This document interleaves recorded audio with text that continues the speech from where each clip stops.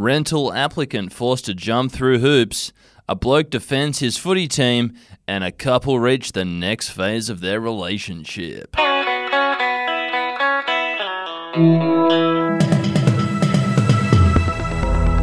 Hey, it's Evie Bateman, and this is your Daily Batuta for Friday, the 3rd of March.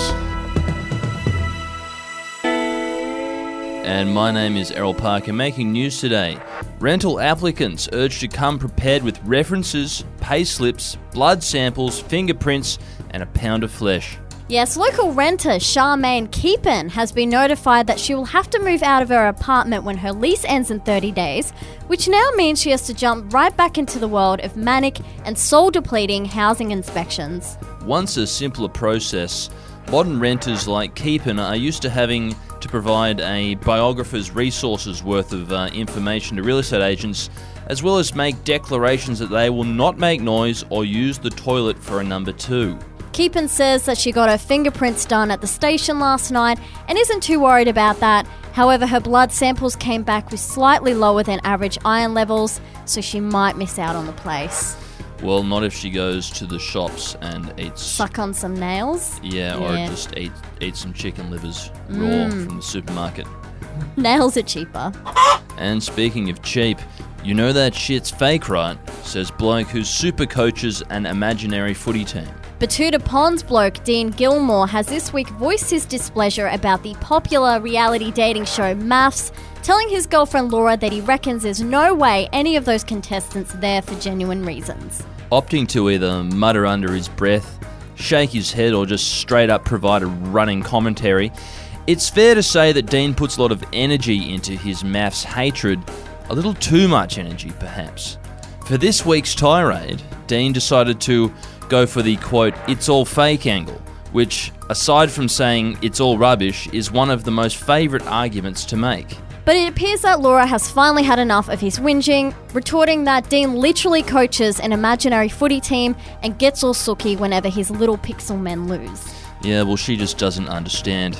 And speaking of more things that women don't tend to understand, new couple signal strength of committed relationship by wearing matching Birkenstocks to brunch. Strolling out in matching pairs of black Arizona Birkenstocks, local couple Jess Eddington and Jake Carlisle, Jake with a Y, are reportedly so comfortable in their relationship that they're not afraid to match their footwear. Having only met recently, though, witnesses say that things must be getting pretty serious for the pair to spend their Sunday morning enjoying a slow breakfast and discussing plans to take their new puppy to doggo school. Fuck me.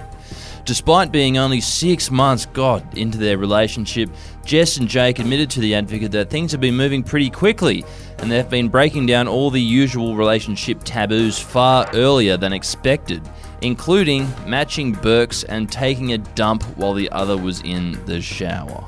Good grief. I give it 3 more months. And for our quote of the day, it's quotes that we do quite often, which is talking shit about the real estate agents. But a video was created by a US duo, Matthew Tortorello and Kevin Shippey, who run a popular Two Guys Take on Real Estate TikTok account.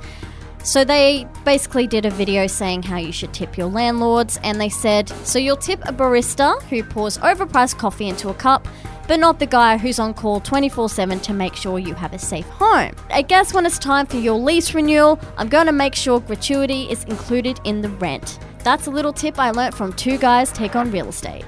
Well, a lot of real estate agents have included that gratuity in this country. I know that rents have gone up.